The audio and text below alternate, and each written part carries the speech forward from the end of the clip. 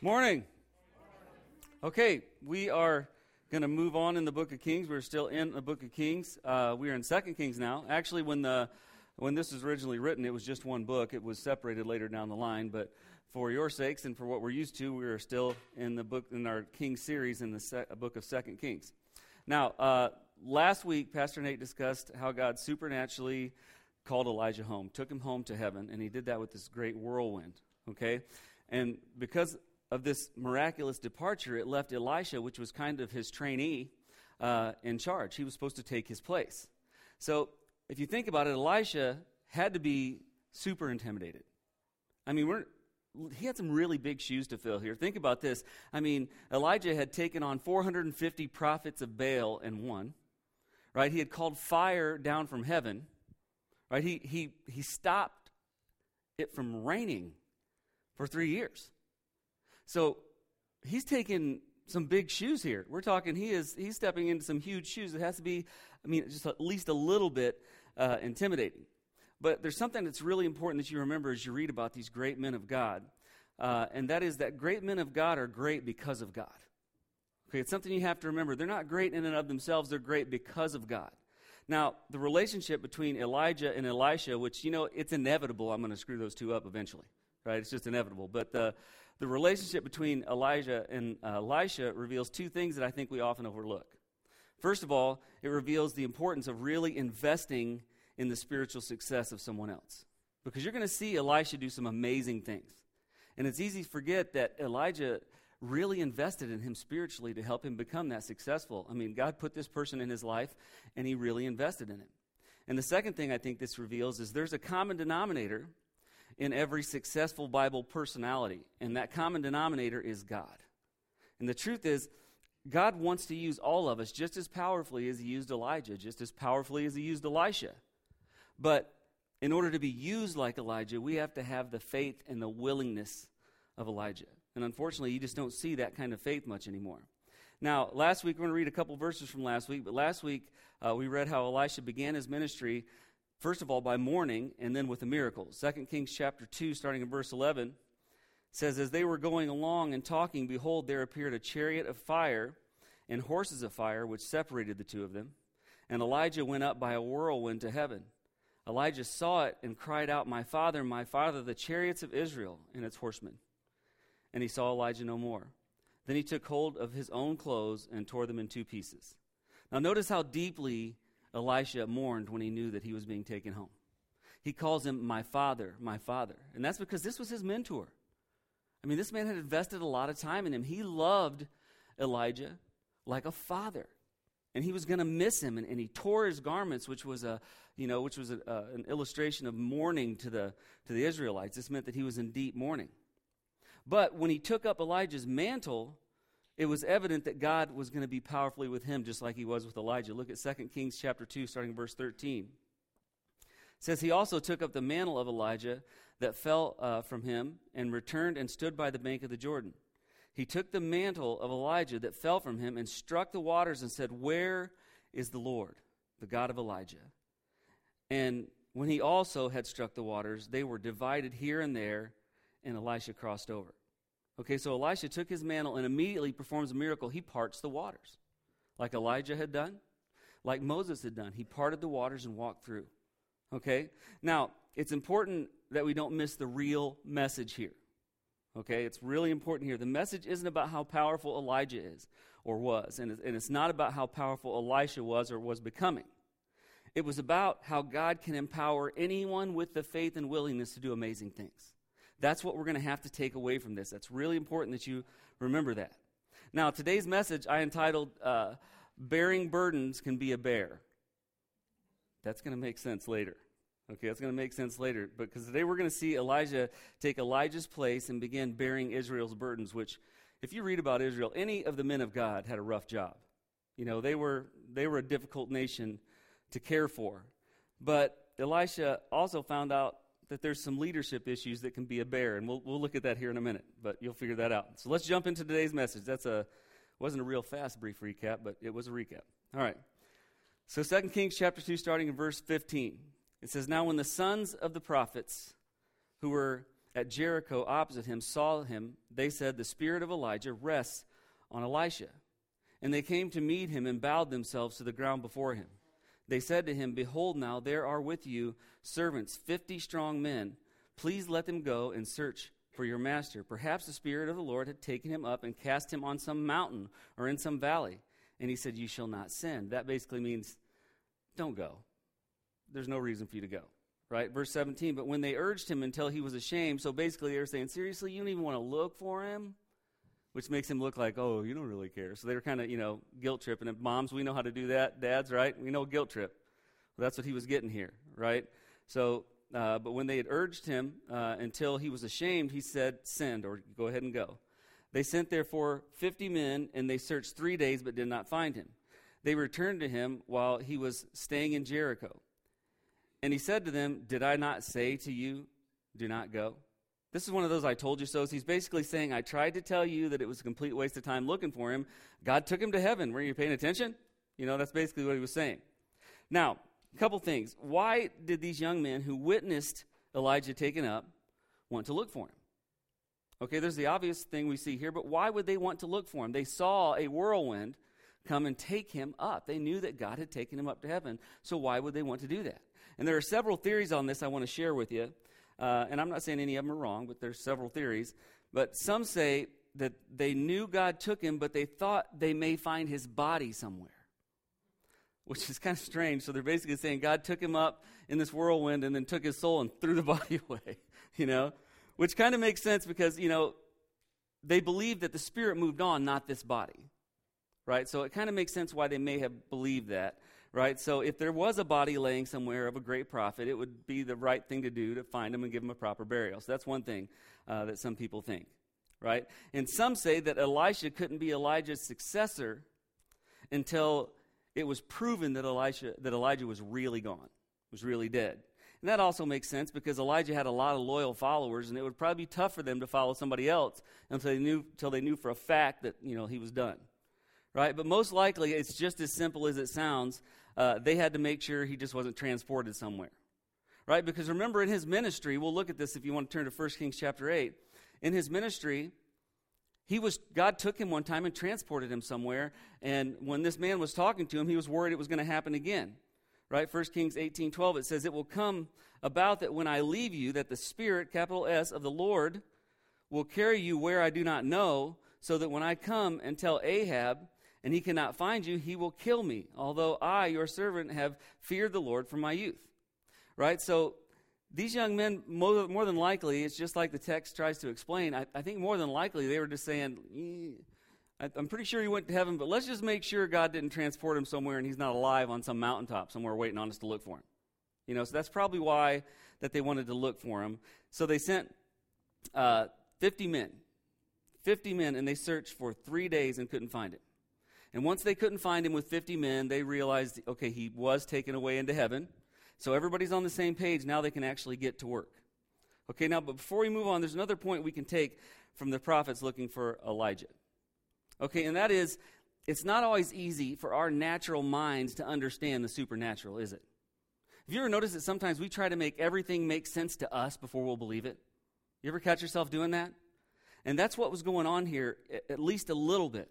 Remember, Jesus told the disciples time and time again, listen, I'm going to be taken, I'm going to be killed, and on the third day, I'm going to rise again. He told them that time and time again. He told them that right before he was arrested.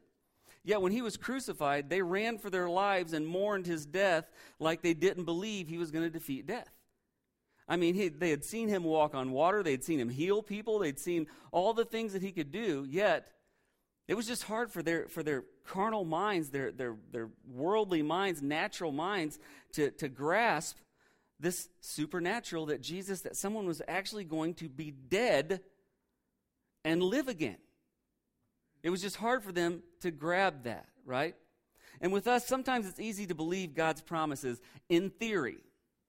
In theory, we like to believe God's promises. God says he's going to take care of us, he's going to protect us, he's going to provide for us, and we say that with such conviction, and we believe that theory. But sometimes it's difficult to apply that belief, right? Because when it comes time to apply them, the enemy starts whispering in our ear. You know what I mean? Now, we believe that God will provide. We believe that he'll protect. We believe he can do miracles. But the enemy starts whispering in our ears, and he whispers doubts, and he whispers uncertainties, and he whispers fears into our ears. Right? Because Satan knows how emotions like grief and anxiety can weaken our faith if we're not careful. He knows that. Right? So he tells us things like, seriously, do you really believe that God is going to heal you? You have 4th stage cancer. You want to know the statistics, Chris? I will tell you the statistics. Do you really think he's going to heal you? Are you stupid? You guys know what I'm talking about? He starts whispering that in your ear. He doesn't whisper, hey, God created you out of dirt. This isn't that big a deal.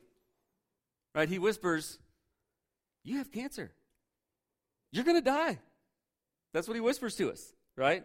Or something like, seriously, you think God is going to take away someone's addiction just because you're praying for him?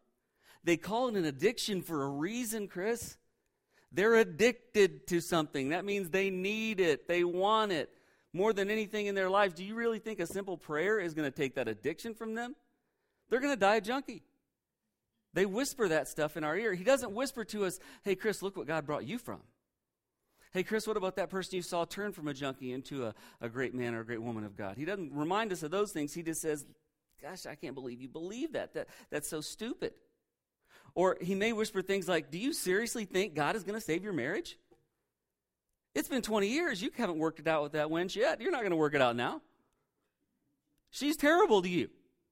Or why are you staying with that guy? What a loser. You know what? He's making you a loser. You're staying here. You really think a simple prayer is going to make God's going to fix him all of a sudden? He doesn't talk about all the marriages that have been saved. He doesn't tell you about that. He just whispers these doubts in your ears. You really think God's going to fix your finances? Really? God doesn't have anything to do with money. Even though the Bible says he created the cattle of 1,000 hills and the hills thereon, which means he owns everything. Right? So, this is what he whispers in our ears. So most of us believe that God can do anything until we need something we see as big. You know what I mean? When we or a loved one faces a serious illness or trying circumstances, all of a sudden, all we can think about is how impossible this situation is, and we push God right out of our mind. Or we think, that amount's too big, or the odds are too great against us, and all these doubts that the enemy is whispering in our ears start taking over our minds. When what we should be saying is not my will, but your will be done, because your will is perfect, as is your love for me, and you're going to do what's absolutely best for me. So I'm not going to look at the odds. I'm not going to look at the chances. I'm going to trust in you completely and give this to you completely, because you didn't send your son to die for me to let me down now. That's what we should be thinking. You know what I mean? So I just want you to realize what we're facing here. The things that you see here, God wants to do with us. These great miracles, but he needs us to have that kind of faith, and we have to fight off that temptation to think too much like the world and not enough like the Christians we are. I wonder how many times the enemy has talked you right out of a miracle you were about to experience. I wonder how many times when you were right on the edge of stepping across the line from explainable to miracle. I wonder how many times you were right there and you listened to the whispering of the enemy in your ear. And here's the reason. Faith can lead to miracles, it still does. But doubt can make us miss those miracles. And James talks about that. James chapter 1, starting in verse 6. He says, but he must ask in faith without any doubting, for the one who doubts is like the surf of the sea, driven and tossed by the wind, which means they're all over the place. Verse 7, for that man ought not to expect that he will receive what? Anything from the Lord. He said that person shouldn't expect to receive anything from the Lord, being a double-minded man, unstable in all his ways. Double-minded means saying, I believe that God can do miracles. I don't know if he'll do it for me. You're unstable. He doesn't have to answer those prayers. Can you imagine what would have happened if Moses would have doubted God when he was right at the shores of the Red Sea? We wouldn't have a great story to rejoice in. We would have an area we could go find the bones of all the people that were slaughtered there. That's the difference. But he did believe. I could preach on that forever. I better move on. Okay. 2 Kings chapter 2, starting in verse 19. This is kind of Elisha's inauguration. It says, then the men of the city said to Elisha, behold, now the situation of this city is pleasant, as my Lord sees, but the water is bad, and the land is unfruitful. He said, bring me a new jar. That's important. Bring me a new jar and put salt in it. So they brought it to him. He went out to the spring of water and threw salt in it and said, thus says the Lord, I have purified these waters. There shall not be from their death or unfruitfulness any longer. So the waters have been purified to this day according to the word of Elisha, which he spoke. Okay, before Elisha even gets the chance to grasp the idea that he's the guy, before he gets settled in to being QB1, before he gets settled into being the starter, before he gets a chance to have a meet and greet, before anything, immediately they come to him with problems. Right? Everybody that always dreams of being in leadership, always dreams of being in management, that's the way it works. They're like, oh, now you get to sit in the office and do nothing. Yeah, that never happened for me. You get in management, you're like, yeah, I'm the man now. And everybody goes, yes, you are, and this is broken. You see what I mean? As soon as he becomes the man, they come to him and say, hey, congratulations, glad you're here. We got a problem. There's a big problem in Jericho because the water is just undrinkable. I mean, we can't grow crops. It's killing all of our land. We can't drink it. We have a real problem here in Jericho, so welcome to the ministry. Help us. This is what happens to him immediately. But the thing they didn't realize is this is no accident. God had him in Jericho where that problem was. He wanted him there when he became a leader because he wanted Elisha to be validated through a genuine miracle that the people of Jericho couldn't deny. Right? Now, remember something. Years and years before this, how many people remember Joshua and the walls of Jericho falling down? How many people remember that story? How many people saw the VeggieTale version? Do you guys still think about that? Every time I read it, I think about them throwing slushies off the wall at Joshua's army. Never mind. Anyway. But, years before this, Joshua marched around the walls of Jericho, which was a great city and a great fortress, and the walls fell down. God brought the walls down. Joshua 6:26, we're going to read that here in just a second. But what we may forget is Joshua cursed that place. Joshua cursed Jericho, the city where they were at. That place was cursed by Joshua. Look at this, Joshua 6:26. Then Joshua made them take an oath at that time, saying, cursed, listen to this, cursed before the Lord is the man who rises up and builds this city, Jericho. With the loss of his firstborn, he shall lay its foundation, and with the loss of his youngest son, he shall set up its gates. So here was the curse. Any man who builds this up is cursed, and he's going to lose his firstborn and lose his youngest son if he tries to build this back. That was the curse. Now, Jericho was rebuilt, obviously, because that's where Elijah is right at this moment, right? It was built during Ahab's reign, right? And the curse that Joshua pronounced, that God actually pronounced through Joshua, comes true, exactly. Look at this, 1 Kings 16:24.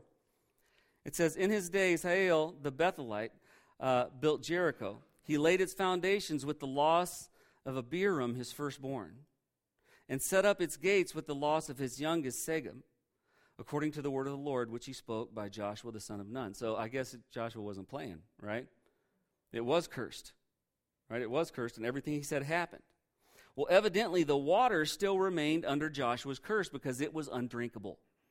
The water was undrinkable. And since they used the water from the city for irrigation, it was also killing crops because it wasn't clean, and it was making the land completely barren. Now, most likely, it had a high saline counter. There was a lot of salt in that water. So that would make it undrinkable, and that would make it, kill every plant life they sprayed it on, right? And the water was worthless, completely worthless, and that's the way God made it. God made it that way. The crops were failing, people couldn't drink it, and that was all part of God's curse, and yet he puts his man in this situation at this time. And the reason he did that was the only person that can reverse a curse from God is a man who comes from God. Just like a man from God pronounced the curse, it was going to take a man from God to remove that curse. You see what I mean? Now, the only person that could do that was Elisha. If he really took the place of Elijah, if he was really legit who he says he was, not some, wannabe, then he could do a legitimate miracle here. So Elisha says something pretty cool. It's real easy to read right past this. He says, bring me a new bowl, one that's never been used, with salt in it. Okay, now the new bull represented Elisha, because he was God's new instrument. He was the new guy on the scene, the new instrument of God, right? And the salt, the people had to think he was nuts. He says, bring me a new bowl with salt in it. And they're like, let me get this straight. You are going to fix our salty water problem with salt. He's an idiot. Are you sure this is the guy? I mean, that's what they had to be thinking. He says, bring salt, right? But see, the Israelites believed that salt represented two things. It represented preservation and purification. That's what it represented. So the Israelites would have understood what he was probably going to do with this salt. But you just have to remember who he was dealing with. The people of Jericho believed that Baal was the god of fertility, and that meant fertility in man and fertility in the land, making the crops fertile. That's what they believed, right? They believed that it was Baal. But people couldn't drink it or they would die, and the crops weren't growing, so Baal was choking big time. He was failing. This is a perfect opportunity for Elisha to show people, all the people of Jericho, who the real and true God is. So in one gesture, he takes this salt up in this brand new bowl and he throws it in the water. And says this water is going to be good from here on. And it was good from there on. All right, so in one gesture, God's new representative, the new bowl, purified the waters that was killing everyone, the salt. Right? And afterwards, Jericho's water was perfect and their land became fertile again and they grew lush crops. Okay? This is so powerful because people immediately said, okay, maybe this Baal guy isn't real. Because he just took a bowl of salt and made salty water not salty anymore. With salt. You know what I mean? That's pretty miraculous. Right? And here's the thing. Sometimes we forget that there's nothing God can't do with one person who has true faith. There's nothing he can't do. So we should be like Elisha and start seeing problems as opportunities, and we're terrible at that. When something comes on you, and I'm guilty of this too, how many of you actually say, this is probably an opportunity sent from God? When something faces you that's difficult, don't be spiritual. You don't do it very often, do you? You know what we do? We go, why, God? Don't we? Why are you doing this to me? God, I love you and do everything you want me to do, and my car broke down. Right? It could be an opportunity. It's always, we just don't look at it that way, but we need to start looking at it as opportunities, because every time there's a problem that the world sees, so it's usually going to be a big one. Every time there's a big problem in your life that the world can see, that's an opportunity for us to show the world something that we should already know. Right? It's an opportunity for us to let the world know that God is always good and that he is always able to bring hope and life to any situation. That's our opportunity to show people that. Right? And the thing about the bowl, think about it. The bowl here that we see Elisha use, right, kind of remind me of new believers. Because when we believe, we become this new vessel for God. The Bible says we become a new creation. Old things have passed away. Right? And we have the ability, through the Word of God, the Bible says we are salt and light, so the Word of God gives us the ability to season or make Jesus appear good to other people and to bring life to them through the power that comes through the Word. New believers are kind of like that new bowl of salt. I just think this is so powerful, and I think we need to change the way we look at things a little bit. You know, people always say, why doesn't God do that stuff anymore? Gosh, because there's nobody who believes he can. That's why.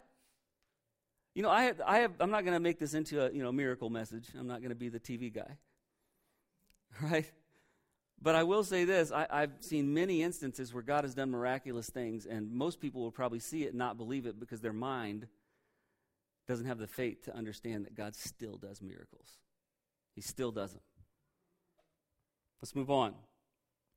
Okay, this is a pretty neat section because Elisha is just going to bear all here. Okay? 2 Kings chapter 2, verse 23.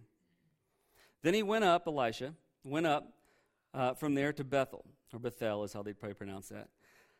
And he was going up, and as he was going up, by the way, young lads came out from the city and mocked him and said to him, "Go up, you bald head, Go up, you bald head. I find this particularly offensive. Okay? Verse 24. When he looked behind him and saw them, he cursed them in the name of the Lord. Then 2 female bears came out of the woods and tore up 42 lads of their number. I should not be laughing. Verse 25. He went from there to Mount Carmel, and from there he returned to Samaria. So a lot of people don't understand these verses because they do seem a little extra, right? They do seem how many people have ever read this and go, what the heck? Be honest, raise your hand.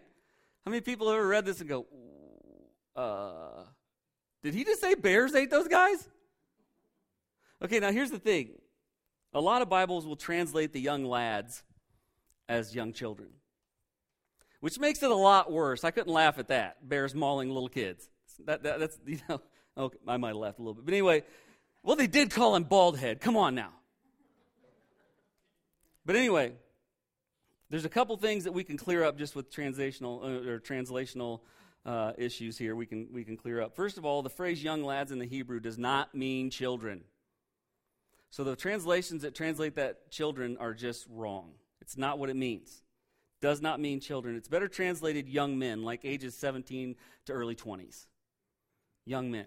That's why the New American Standard, which is generally the most literally word-for-word accurate, the New American Standard says young lads instead of young children. So this wasn't, kids just got out of the nursery and a mean bear ate them. That's not what happened. Okay, it was young men, 17 to 24-ish, right? The second thing you have to remember is when they called him bald head, it probably wasn't about his hair. I know you're thinking, you're just covering up, Chris, because you don't have much hair. No, that's not it. It probably wasn't about his hair. Bald head was a slang that they used back then, a slang term, and it basically was used to disgrace someone because there were several times that God pronounced curses that made people lose their hair. But realistically, most likely, they were using it as a word of disgrace because they were referring to lepers who had to shave their heads. When lepers were separated, they would have to shave their heads. So when you called somebody a bald heads were not preferred then. They are dead sexy now. But back then, no, just kidding. It was a disgrace. And so they were calling him bald head to disgrace him. Right? Like saying he was a leper. They were making fun of him, trying to disgrace him. You know what I mean? Because lepers were considered ritually unclean and outcasts. Right, now here's why I say it probably wasn't about his hair. At that time, men wore a covering. Okay, men wore a covering over their heads, and he's walking away from these young men. They probably couldn't even see his head. They couldn't even see his head. This was just, an insult. Right, now it's important to pay attention to the words that they said if you want to understand why they were saying it and why they were insulting him. Notice they said, go up, you bald head. Go up. What were they talking to? Who just went up? Elijah just went up. He was carried up in a whirlwind, and everybody saw it. It's kind of tough to miss that one. Right? So they saw him taken up. Elijah, everybody knew he was a man of God. Now they were basically mocking Elisha's claim to be Elijah's successor. That's what they were mocking.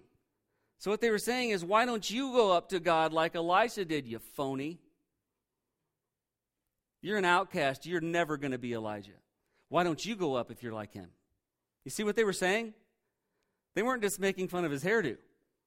They probably didn't know if he had hair or not. If they were making fun of his hairdo, if they were making fun of him for being bald, I would have talked trash if I was him. I would have turned around and said, yeah, who's bald head now, kibbles and bits? Right? I would have made fun of him. I would have turned right around on him. But listen, that wasn't what it was about. They were trying to mock him for claiming to be the replacement of Elijah. And this was a serious offense. This is a serious offense because they were casting doubt on God's chosen servant. Okay, they were casting doubt on him. So this was really serious. They weren't just insulting Elisha, they were insulting God. God chose him. They were insulting Elisha's claim to be Elijah's replacement, and they were insulting God who chose him. Right? And Elijah couldn't allow his position and God's decisions to be mocked like that. He could not allow that. That could hinder his effectiveness with the people if he let that go. People had to know he was who he said he was. God did make the right choice. He was empowered, and he could not let that go. So, he just couldn't bear that. Sorry. He didn't mind bearing their burdens, but he couldn't bear the insults. Right? I can keep going. Right? So, he hands out a discipline that only God could do. Because God has power over all things, humans, animals, even nature. God has control over all that. So when he cursed them and these two female bears, notice he chose females because he wanted it to be done completely. They wanted it to be completely mauled. Guys, you know what I'm saying? These two female bears, they're probably tearing them up going, why didn't you take the trash out? No. Two female bears came out and mauled all of them. And this is a stern lesson to everyone about the seriousness of mocking God and mocking God's servants. That's why this happened. It wasn't him walking by and got his feelings hurt because they made fun of him being bald, so he made his trained pet bears eat them. I've heard so many people say, well, God's so good, why back in that one book did he let a bear eat little kids? It wasn't little kids, and it wasn't about his hair, it wasn't about being insulted. This guy was mocking God, and they were probably pagans, right? Now, there's one thing we can take away from this, and then I'll close, hopefully. There's one thing we can take away from this, and that is it's dangerous to question God's ways. Okay, it's just dangerous to question God's ways. See, God's ways don't have to line up with the idealism of this world. That's something that we have to get through our minds. Okay, God's ways, well, let me be honest, God's ways will never line up with the idealism of this world. Let me just be honest. Never. Right? Nor do God's ways have to make sense to us or have our approval. God's not going to say, well, I would do that, but I'm afraid Tom won't like it. Tom, you let me know when you're good with it, and I'll do that. Tom goes, I'll get back with you. That's not how it works. God doesn't need your approval. He doesn't need you to understand it. He needs you to trust that what he does is the best for you and for everyone else, or he wouldn't be doing it. That's what he needs, right? Just trust him. God can do anything or use anyone he wants to accomplish his will. The only thing he can't do is violate his own word. So if someone comes to you and says God is doing something and it's a blatant violation of God's word, then it's not God doing it. There's another team on the field.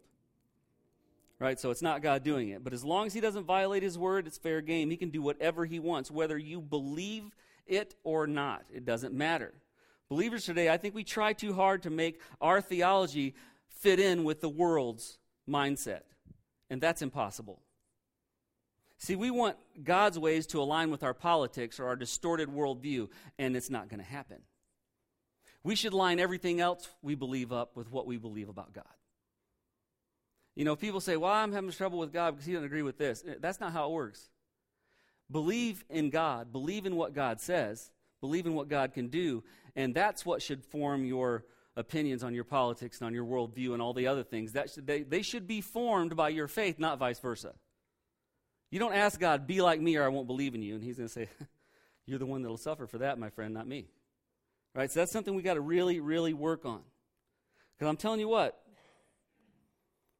especially this time of year, and I'm not going to get political because it drives me insane, Christian people fighting back and forth and bickering with each other on social media and all that stuff. And I'm like, well, you know what? The devil's loving this. Let me give you guys a secret that maybe we've forgotten. We all have who we want to be in the White House, who we want to be in the State House, who we want to be in the local, political positions. It's okay to have those views. It's okay to have that. But know this, God is in control. No man is going to change God's will. No man is so powerful that he can change God's plan. And no matter who they call the leader of the free world, God is the leader of everything. God is in complete control. And there's no election, there's no politics, none of that is going to make him the least bit powerful. He is in control. He's in control on November 3rd, November 4th, November 5th, maybe December by the time we find out who won. But anyway, he's in control all the time. So when people say, are you worried about this, you worried about that? I'm like, listen, I've got my choices, who I want for what. But here's my number one choice. God is in control. I will submit to him. He is my king, no matter who is my president.